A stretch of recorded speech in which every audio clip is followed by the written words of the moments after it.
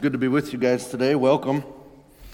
My name is Ben. I'm one of the pastors on staff here. We have been very gloomy lately in our weather patterns. Today, we've tried to co-opt our sermon series with the weather. So the last three, now today comes the sunshine. We see it more clearly than ever. That's not true. I wish it was. We have had an amazing kind of winter. It's been very cold, so this day of sunshine is really good. If you remember last week, our title of our sermon was Seeing Gradually, and the one before that was Spiritual Anesthesia. And now that I've kind of finished Mark 8, we're going to finish it today, I'm looking back at these three sermons and saying, boy, these three really flesh out an important thought, and they kind of hang together. So I'm going to go back and note on our website those sermons and put them as part 1, part 2, and part 3. If you've missed any, I encourage you to go back. Danny's got a system now where usually by the time you get home from this service, it'll be on the website. So it's really nice. But they flow together. And so today comes even more, if you will, sight, a brighter light, and we've progressed for 2 weeks to get to this point. That first one, if you remember with me, on spiritual sleepiness, really focused on the way that Jesus was telling the disciples, kind of reading between the lines, you guys are still chained to idols. And by being idolatrous, you cannot see God. And so that was the main focus there. Wow, sometimes Jesus is super confusing. Perhaps it's because our hearts are attached to something else. And when your heart is clinging to something other than God, you can't see God. Well, that was the first week in Mark 8, as Mark is bringing to a very pinnacle moment the transformation of these disciples. He's helping us to see it. Then last week on Mother's Day, we talked about how sometimes we mistake our meeting Jesus or getting saved as something that eradicates idolatry altogether once and for all, and now we're good to go. We just have to tweak some behavior. Last week we really honed in on that idea of these disciples are walking next to the incarnate God, and they have a really difficult time seeing him. And even in Mark 8, where Peter gives this bold statement, "You are the Messiah," we learn from reading carefully that he still doesn't get it. And Jesus tells him to be quiet. So we're kind of coming out of sleepiness. We're getting it and seeing him slowly. And then today, Jesus drops a statement that is so profoundly important for the Christian life. We're just going to spend this morning looking at the last few verses of Mark chapter 8. So I hope that you, through these 3 weeks, that the idea of Mark chapter 8 has sort of seared into your mind, and I would very much encourage you to go back and continue reading this chapter in the context of the whole story. Right at the end, last week, of our text, you remember that Jesus says, don't tell anybody what you just said, Peter. And what had Peter just said? He had said, you're the Messiah. And we say, well, what in the world? Wouldn't Jesus want people to know that he was the Messiah? Why would he tell Peter to not talk like that to anybody? Well, I think it's a little bit like saying this. I do believe in Jesus. But thinking that Jesus is actually a different kind of person than what the Bible is, what the Bible says he is. So we say, I believe in Jesus. I love Jesus. I'm so about Jesus. But if in our mind Jesus was a lizard who likes to eat Wisconsin cheese, we would probably say, it's awesome that you believe in Jesus. I'm glad you love him. but he's not a cheese-eating lizard. You've got to get that sort of tweaked. But I do believe in Jesus. Well, actually you don't. You believe in something that you're calling Jesus. That was kind of the tone as Peter talks about the Messiah. Peter says, I do. Jesus says, who do you say I am? Peter says, you're the Messiah. I get it. I see it. You are the Messiah. And then Jesus says, yeah, shut up. Don't talk like that with other people. Why? That's where we want to start this morning. And that's where the whole idea sort of wraps up here. Who do we really believe in? Who are we actually giving our life over to? Is it the Jesus in the Bible? Or is it gods of comfort, money, security? What is your heart driven after, really? That's where we're at. So Messiah, we sort of teased it last week, and today I want to flesh it out more. What would Peter, a first century Jew, be thinking when he used the word Messiah? It's clearly not what Jesus has in mind. So I'm going to read you a few texts from that day. These aren't in the scriptures, but they're in the kinds of scriptures, if you will, the books and the different pieces of literature that are circulating in that day. And I think they help you to see what somebody like Peter would almost definitely have been thinking when he used the word Messiah. Here's a paragraph out of the Sibylline Oracles. Now, this is a collection of texts that come from all different times, but there's 3 chapters in there which come from about the 1st, 2nd century BC, so the years leading up to when Jesus comes. Here's an idea from it about what it'll look like when Messiah comes. The kings of the nations shall throw themselves against this land, this Israelite land, bringing retribution on themselves. They shall seek to ravage the shrine of the mighty God and of the noblest men whensoever they come to the land. Okay, so kings of foreign lands are coming to Israel, and they're surrounding the shrine, I think the temple, the holy place of God. They surround it. In a ring around the city, the accursed kings shall place each one on his throne with his infidel people next to him. And then, with a mighty voice, God shall speak to all the undisciplined, empty-minded people, and judgment shall come upon them from the mighty God, and all shall perish at the hand of the eternal. Okay? This is going to be what the Messiah does. Another book for Ezra, or Esdras. Then, when the nations hear his voice, all the nations shall leave their own lands and the warfare that they have had against one another, and an innumerable multitude shall be gathered together, as you saw, wishing to come and conquer him. There will be all of the lands will be coming in to fight, and Messiah will destroy them. The Jewish philosopher, very famous in their day, Philo, he says this: the Messiah was going to take the field and make war and destroy great and populous nations. Messiah, he's coming. You go back to 4th Ezra again. The Messiah will denounce them for their ungodliness, for their wickedness, and he will display before them their contemptuous dealings. And when he has reproved them all, he will destroy them. Okay? This is the language of Messiah. One more. There's lots of them from this day, all over the place. This one's out of 1st Enoch. And it shall come to pass in those days that none shall be saved, either by gold or silver. None shall be able to escape, and there shall be no more iron for war. Nor shall one clothe oneself with a breastplate. Bronze shall be of no service. Tin shall not be esteemed, and lead shall not be desired. And all the things shall be destroyed from the surface of the earth. Okay? So, Peter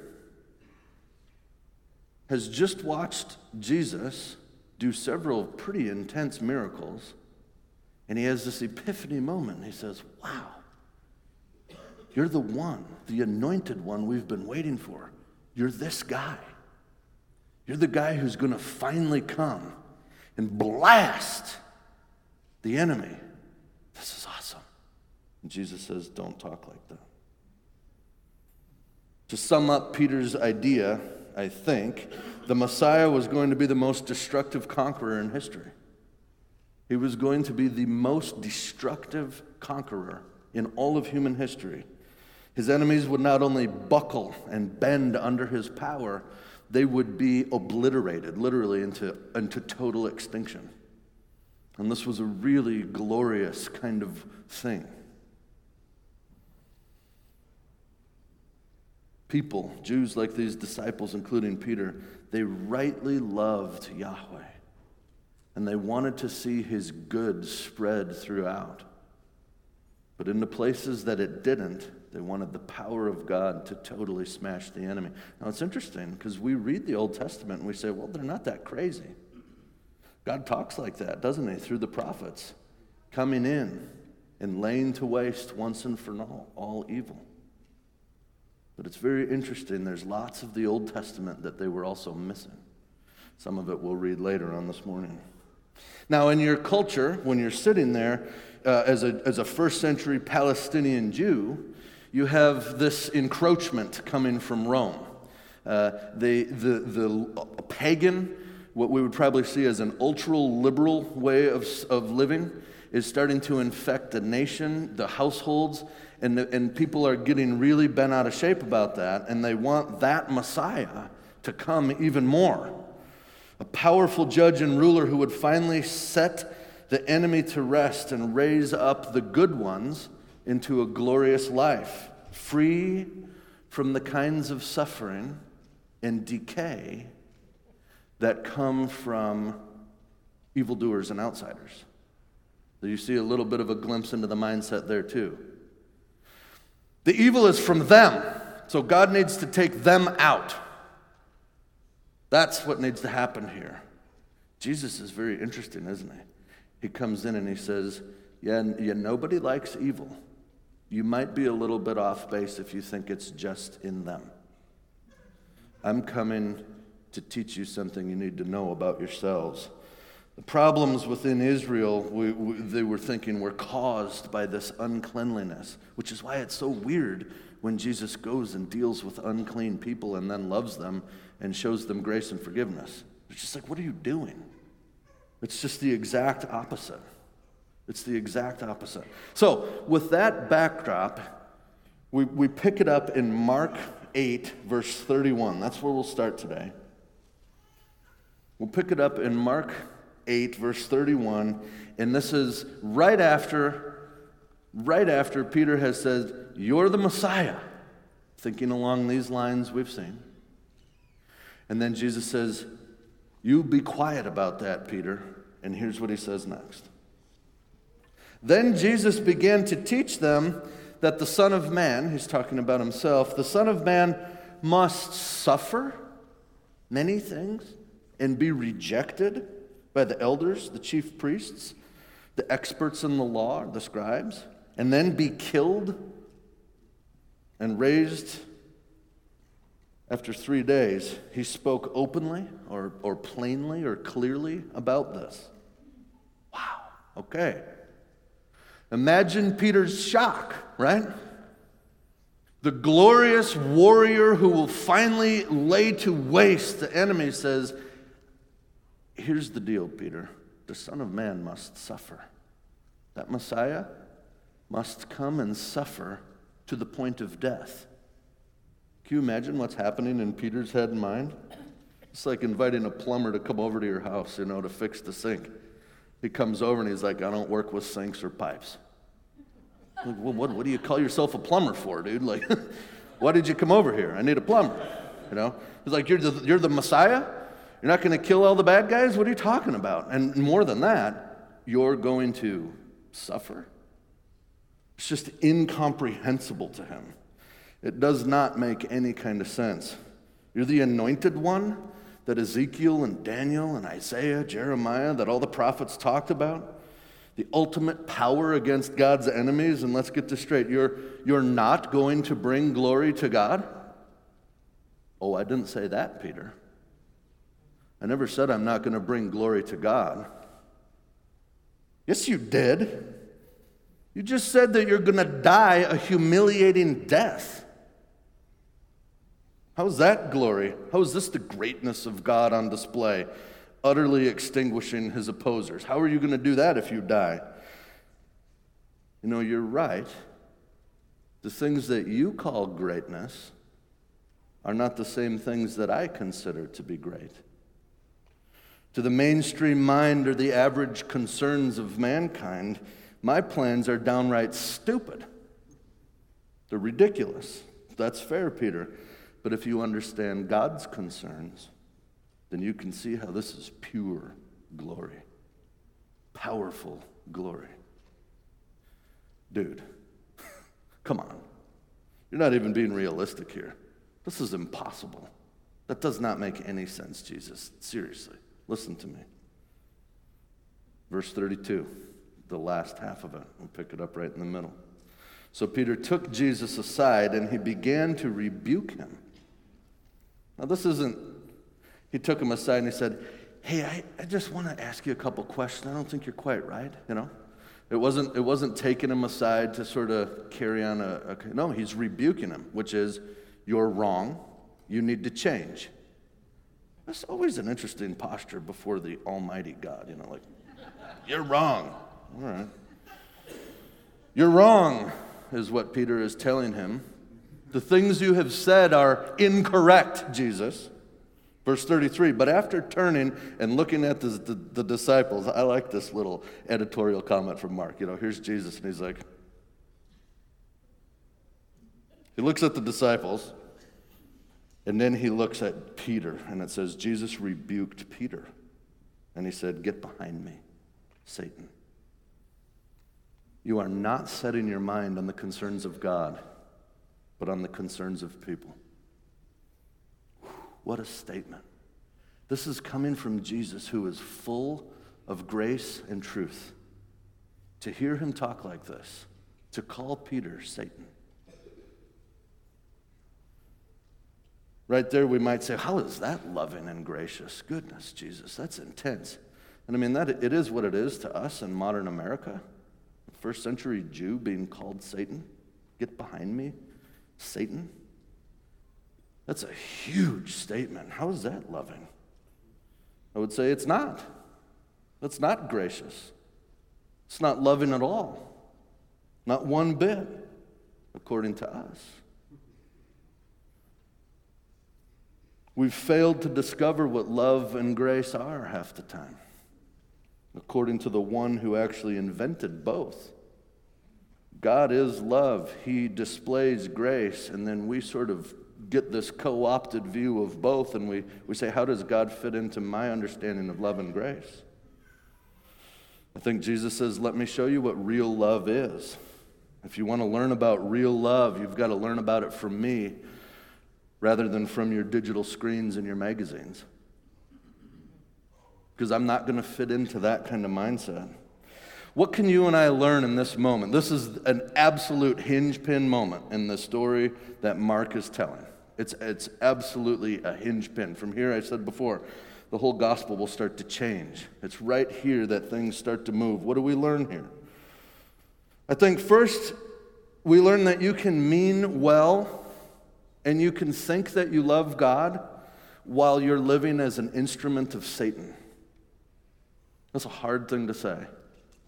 And it's a really scary thing to sort of engage with as a person. I mean well, I think I love God, I believe in Jesus. That's Peter all the way through, is it not? Peter's not trying to be malicious here. He's not trying to tear down Jesus. He loves him. He doesn't want to see his friend die. He doesn't want to see the good name of God's Messiah tainted through suffering and death. And so he expresses, like, no. And Jesus says, I don't care how well-meaning you are in league. You are now a mouthpiece for the enemy. You don't even know it.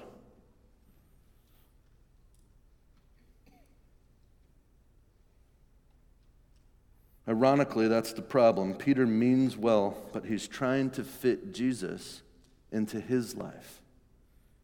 and into his own way of thinking, rather than stepping into Jesus' life and learning Jesus' way of thinking. And so this leaves Peter feeling very good about the idea of Jesus that he prefers. He's filled with a love for that Jesus. He wants to be a part of that Jesus' team. I mean, he's following him all over the place. And yet, however much Peter loves that Jesus, it isn't the real Jesus. And while Peter thinks that he's a voice of reason and wisdom, he's actually not at all. And he presents to Jesus' second major temptation. We'll get to that in a second. Mark intends for each of us to look at Peter here and wonder where we are. I know that for sure. This gospel, the way it's written, is meant to impact our heart and soul. It is not a little collection of interesting factoids that we can chit-chat about. It's the power of God in this story, and it is meant to bring right to the fore, whoa, where am I? Am I like Peter? Meaning well, loving Jesus, and yet totally so far off base, I don't even see him. Do I believe that I'm serving him and doing all the things that I have grown accustomed to doing for my personal Lord? Well, Jesus is actually saying to me something similar to Peter. Get behind me. You think you know me, but you don't have a clue. You proudly say that you believe in me, but you don't. You believe in yourself. You trust in your own ways of thinking. And when you pray to me, you're not praying to communicate with me and learn about my way and my will. You're praying to me to tell me about how you would prefer the world to be and ask me to make that happen for you. This is the language of last week as well. Do we actually love Jesus, or do we love something much more than him, and we see Jesus as the means to achieve that better and greater end? That's idolatry, because that's what you're worshiping, not Jesus. Mark 8 hits us. I used to work on a golf course, okay? All through high school, I worked on a golf course in the grounds crew. I loved it. It was fantastic. One day, I'm out changing the pin on hole number 2.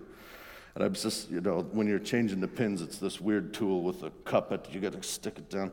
So I'm sitting there, and I'm jamming this thing down into the green. Whack! I just get blasted. Some dude's teeing off on hole number 15. Straight off the tee, never yelled for, nothing. Just a direct from the club to my head. Boom!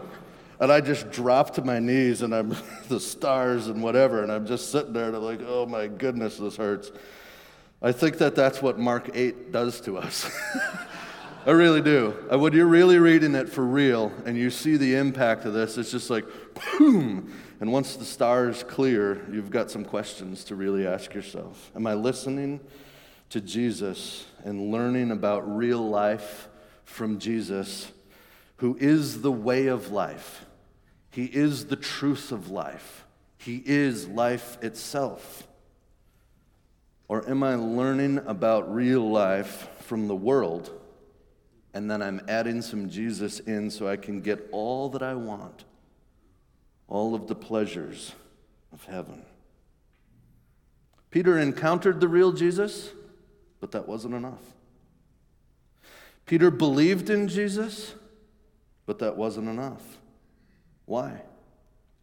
Because Peter's heart was still clinging to something else that was not God, and that meant that he couldn't see God.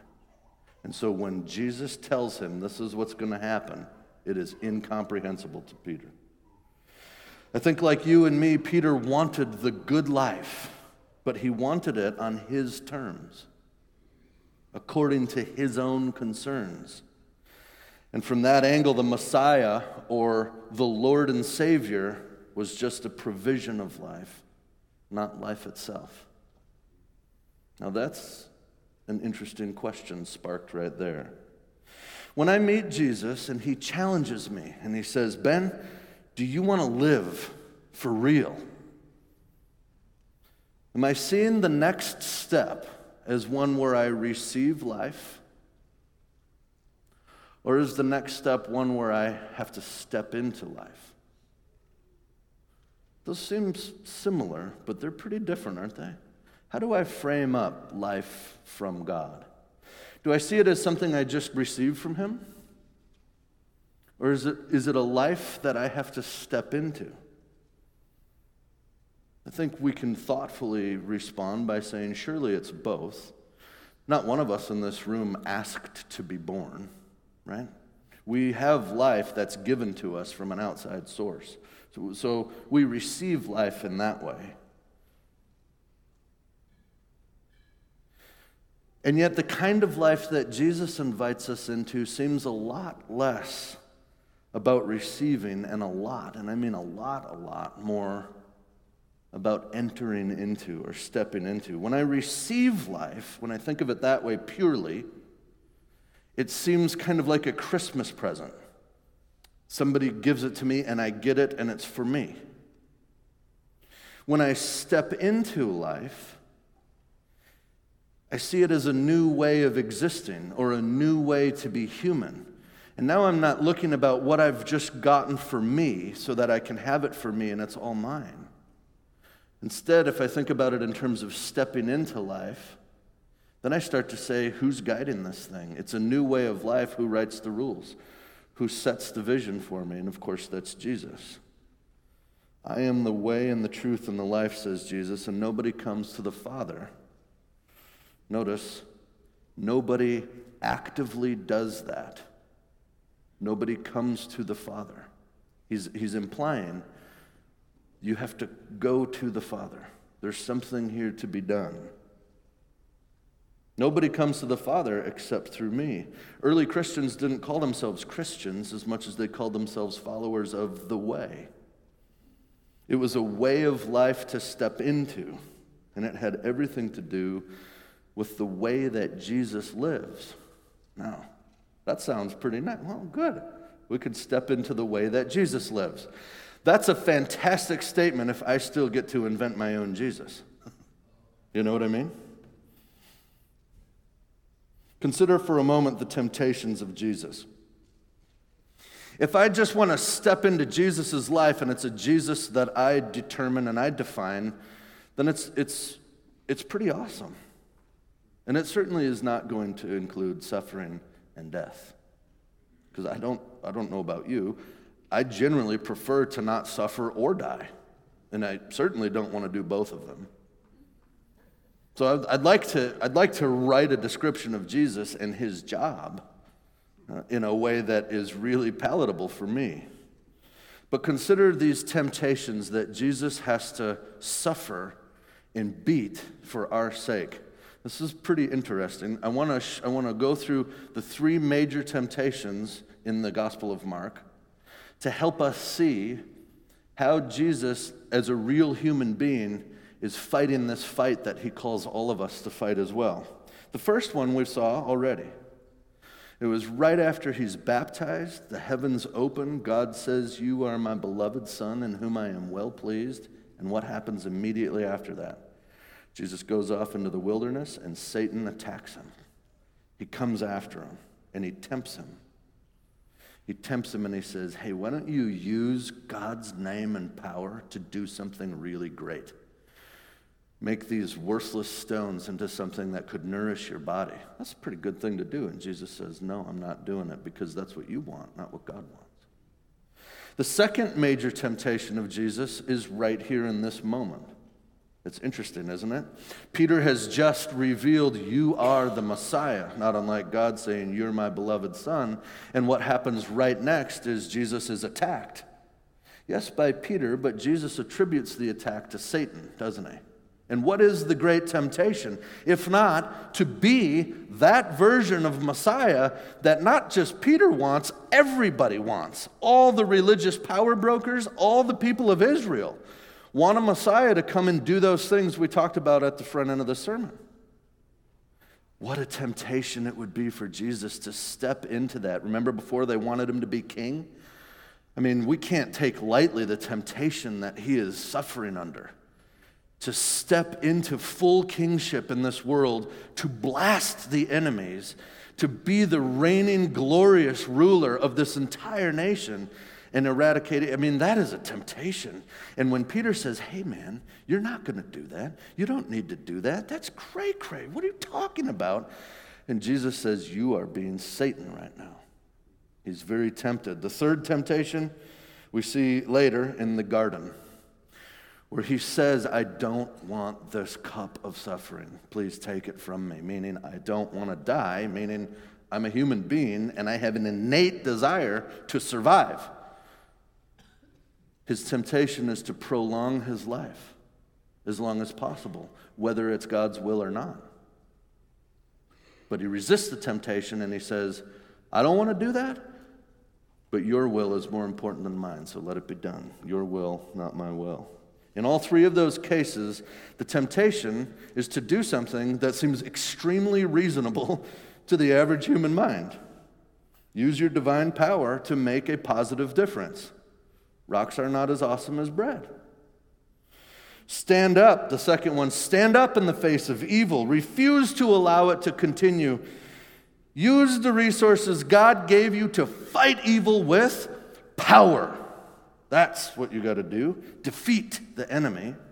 Don't love the enemy. It's ridiculous. And then survive as long as possible.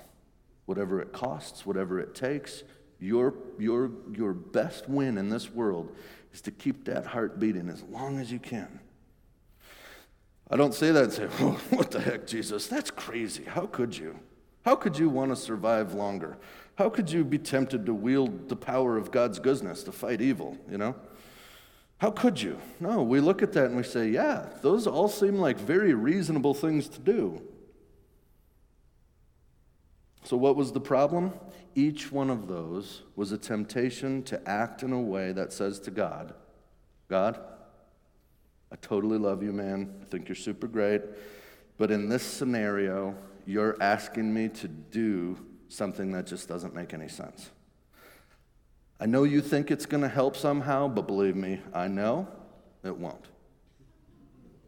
You know, that's the temptation for Jesus, to sort of take on that posture. And that's a familiar posture. Each temptation is for Jesus to take his own personal way to define his relationship with God on his terms. Each temptation is to close himself off from the Father and to turn inward and to follow his own heart, to believe in his own wisdom. And Jesus resists each one of them. And he says to you and me, follow me. Let's bend our will to God instead of to this world. And his success was not easy. He says to us, expect great difficulty and suffering. You can expect it, because I know. A good leader leads through the things that he wants to ask other people to join him in, him or her. Jesus is suffering and being tempted, and he says, you've got to come with me through this. It was the most hard-won battle in the history of humankind. Jesus totally resisting that temptation successfully and refusing to sin. You pick the greatest war, the greatest victory of anything anybody's ever done. It's not as great as that. This was the most hard-won battle. And it was a war that waged in Jesus, not just at the cross. It waged in him every single day of his life. This is another mistake we often make. Sometimes we make the mistake of believing that Jesus' suffering was really condensed into the Passion Week. That's where he suffered the most. I used to think things like, well, you know, Jesus, he seems pretty cool. He's sort of walking around Israel. He likes to hang out, especially on seashores, it seems, or that's where I heard most sermons from, the seashore, you know. So he's hanging out on seashores, eating lunch, just sort of chilling with the disciples, having some impromptu classes, you know, from time to time out in the farm fields. And then it got real bad when he had to go to the cross, for sure. But otherwise, it's like, no, what are you reading? Jesus' suffering was lifelong. It wasn't just a rough week. This is a man who prays so fervently that blood drops from the pores of his skin. He's a man whom the Bible frequently shows as deeply broken in his spirit, deeply grieved in his soul, bitterly weeping over things like people dying, being demon-possessed, being broken by this jacked up world. Jesus was seriously impacted by that and suffered the temptations we just talked about. This is a man who really we don't see pursuing creature comforts in this world. He has these interesting statements. People, I want to follow you, Jesus. It's going to be great. He says, I don't even have a den. Foxes have a den. I don't even have a nest. Birds have a nest. I don't have a place to lay my head. You sure you want to follow? Well, that's pretty good. I think Jesus sought comfort, just like you and I did. Of course we do. Every pomegranate that he cracked open or tilapia that he roasted brought him comfort. Every roof over his head brought him comfort. But here's the difference. Jesus sought comfort so that he could bring well-being to others. The things he received from God are always in the framework of, you have given me this so that I can be this to other people. It was never, thank you for giving me this. Things are easier now and more comfortable for me. Oh, I love this. It's all about me, you and me. Personal. It's just us. Whatever these idiots want, I don't care. Just give me the things I want. Oh. Yeah, that wasn't Jesus' attitude at all. So yes, like all human beings, you seek the comfort of a meal or shelter or companionship. But he always did so with the mindset of, God is strengthening me to help and sacrifice my life to spend it for the well-being of other people. Jesus had to say no to himself. Isn't that interesting? He had to say no to himself in order to step into that real life of God. And his example is inspiring to us. All human beings look at self-sacrifice and they see beauty. I don't care what religion you come from or if you're totally atheist. There's something that happens in our heart and soul when we see another self-sacrificing for the well-being of somebody else. But just when we start to get really inspired and feeling warm about that idea, like, oh, that's really good, about how great Jesus is, right when we want to kind of sing that happy song and then sort of bask in the calm sunshine of a good American Sunday afternoon, Jesus adds one more note. He says, if you pursue yourself, if you try to save your life instead of spending it for the sake of other people, then like Peter, who pursued his interests over God's, you will be in league with Satan, even if you have a really great Christian persona to show the world. You won't be in league with me, no matter how many times you tell yourself or other people that you believe in Jesus. Hear it in his own words. This is where he calls people to union with him, stepping into real life, union with his very way of life is what he calls us to. We'll read the last bit of the passage here in Mark 8:34. Then Jesus called the crowd along with his disciples. So he's got the disciples there, but there's a wider crowd. He says, everybody come on in, gather around. And he said to them, if anybody wants to be my follower, he must say no to himself. He must take up his cross, or he must deny himself and take up his cross and follow me. For whoever wants to save his life will lose it.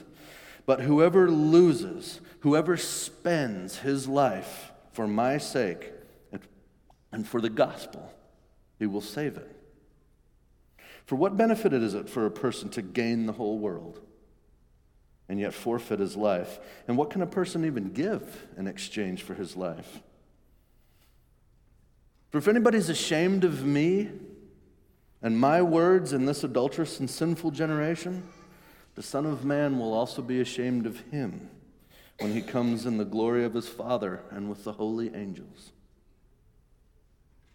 And he said to them, I tell you the truth, there are some standing here who will not experience death before they see the kingdom of God come with power. It's important right there because Jesus isn't just saying, hey, you're going to have to suffer with me, and I'm not going to tell you why. Just do it. Just Nike this thing. Just do it. Just suffer. No, he says, the suffering we must endure, I'll lead the charge, you're going to follow me, we're going to endure it, but it's not all for naught. Believe you me, you're going to see this kingdom that we are suffering for, you're going to see this kingdom come with power, some of you in this crowd, before we even die. And you say, wait a minute, what in the heck? What is he talking about there? Was he saying that some of the people standing around there in 30-something AD would see the second coming? Because if so, then Jesus isn't very good at prophecy. And that would really complicate things for all of us, No, I think it's not a reference to the second coming. So I'll touch on this, and then we'll go back a couple verses. It's not a reference to the second coming. Just sort of do the math and sit where he is.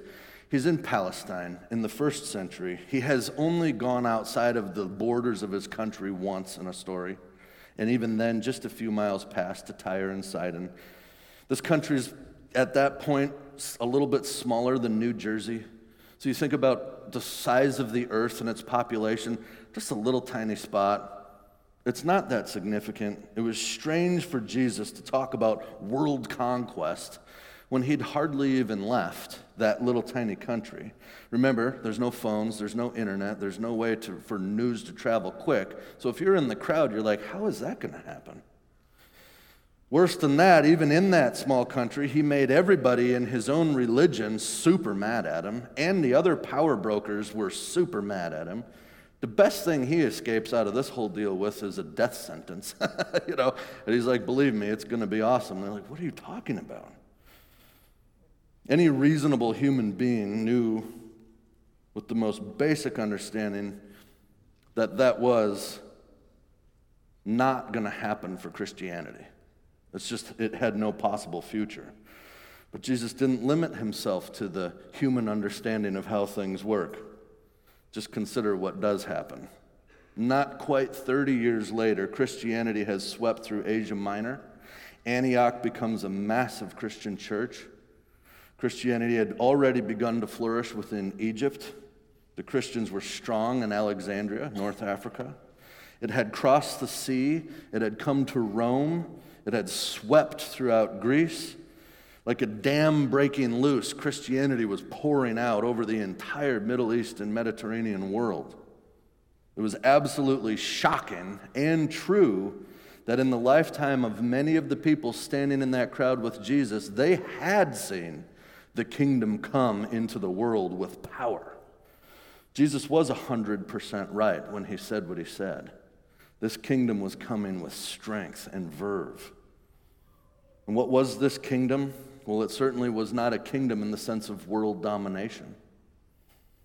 It was not about using God's name to pursue self-interest or trying to take countries back with power or even trying to figure out ways to prolong life and live comfortably to survive longer. No, it was people, men and women and children who said, yes, I will follow you, and I am willing to say no to myself and yes to God in every possible way.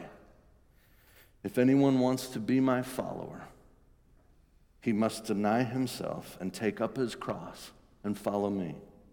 For whoever wants to save his life will lose it, but whoever loses his life, whoever spends it for my sake and for the gospel, will save it.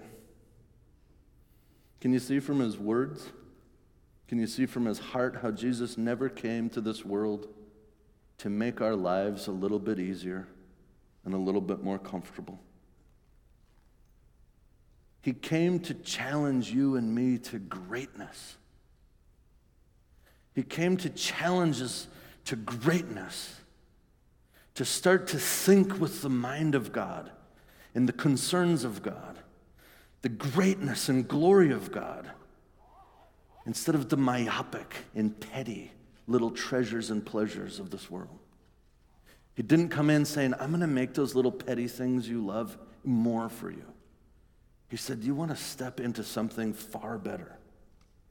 I think it is the fool and the weak and the self-obsessed person who sees greatness in a life of ease and comfort.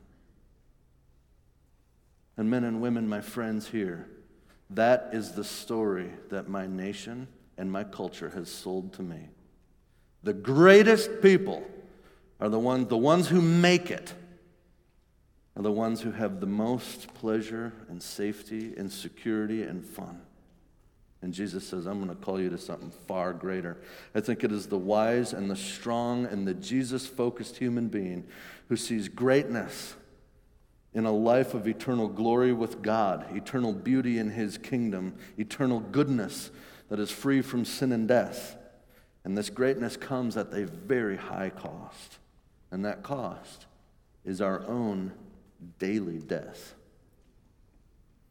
Dying to my desire to save my life by spending every moment of my free time on myself, thinking that my comfort idol will make me better, richer, fuller, if I can just find more ease and comfort.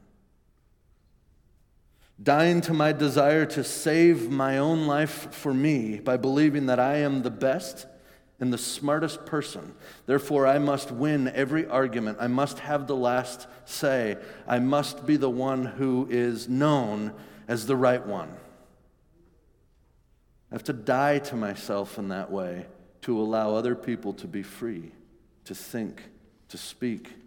I can die to myself, step into Jesus' life, sacrifice my rightness, my popular rightness for others' well-being. Dying to my desire to save my life by preserving all of my money and my property for myself.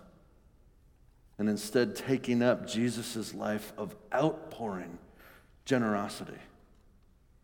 Jesus says you've got to die to yourself and your obsessions with money if you want to walk with me for real. Dying to my desire to save myself by keeping my reputation in this world acceptable. You are not going to be acceptable in this world for much longer if you keep calling yourself a Christian. If you keep saying, I believe the gospel, I believe God is real, and I'm living for Him. That sticks you with stupid human being t-shirt in our world. And I don't want to have a t-shirt that says stupid human being. I just don't want to wear that. And yet, Jesus says you've got to die to that desire to protect your reputation. You're going to be despised and dismayed. It's going to happen. It does. Dying to my desire to save my life by using God's name and His power to make things happen according to my perspective, even if they're great, whether it's turning a stone into bread or changing the world in the way that I want to see it changed. I have to die to that and take up Jesus' life. Dying to my desire to save my life by lashing out with power over other free human beings. Fighting my enemies with power rather than with love and forgiveness. Seeking national pride and power over the humble glory of God, which calls me to take up a cross, not a spear. And dying to my desire to save myself by doing whatever it takes to prolong personal health and life.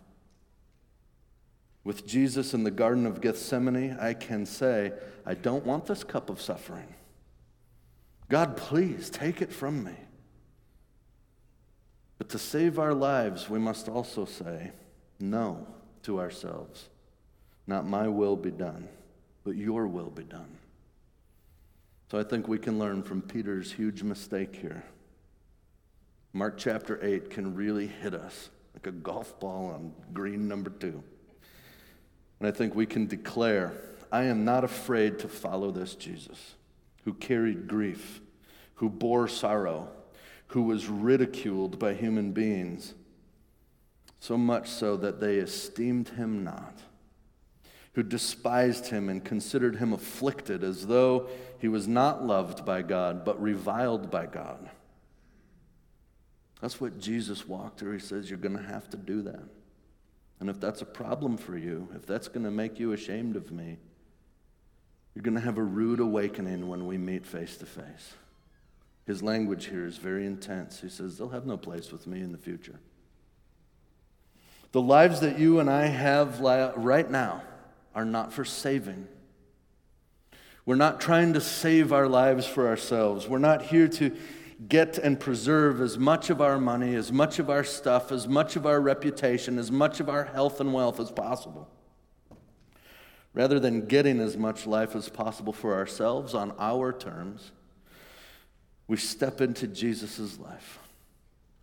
We spend our lives for his sake and for the gospel's sake so that we can save them. And indeed, he saves us as we do. He rescues us right now, today, tomorrow on Monday, every day. He continues to. As we die to ourselves, we say no to ourselves, and boldly, fearlessly join with him. Pray with me.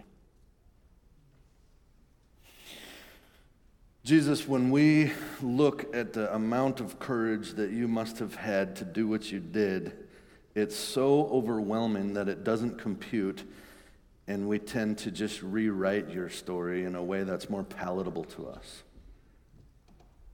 When I read this text in Mark 8, when I take very seriously the things that I see in the New Testament about what you did and felt and accomplished and so forth, Jesus, I don't know how you pulled it off. Your courage, your fearlessness, your trust in the Father was so intense that you lived an unbelievable life. I don't know how you can wisely even think we could live it with you. It seems impossible on so many levels. But we also believe that you're wise. We don't think that you're stupid. We think that you're really intelligent and you have called us to do this. I pray, Jesus, through your Holy Spirit, that you would freshly wake us up to this high calling. That in this lukewarm sort of frog in the kettle scenario in America where we have become bent toward money and comfort and the pleasures of this world, help us to see anew how you remove us from this death context and bring us into true life. Help us to see how we don't need these things that promise us things they can't promise, and to instead trust your promise, which is the promise of life forever, free from brokenness, in a glorious kingdom. And help us to never, ever forget about your afflictions and sufferings that you endured to make it happen for us. God, we love you. Jesus, thank you for coming and saving our lives and giving life to us. Help us to step into your way of life each day. Amen.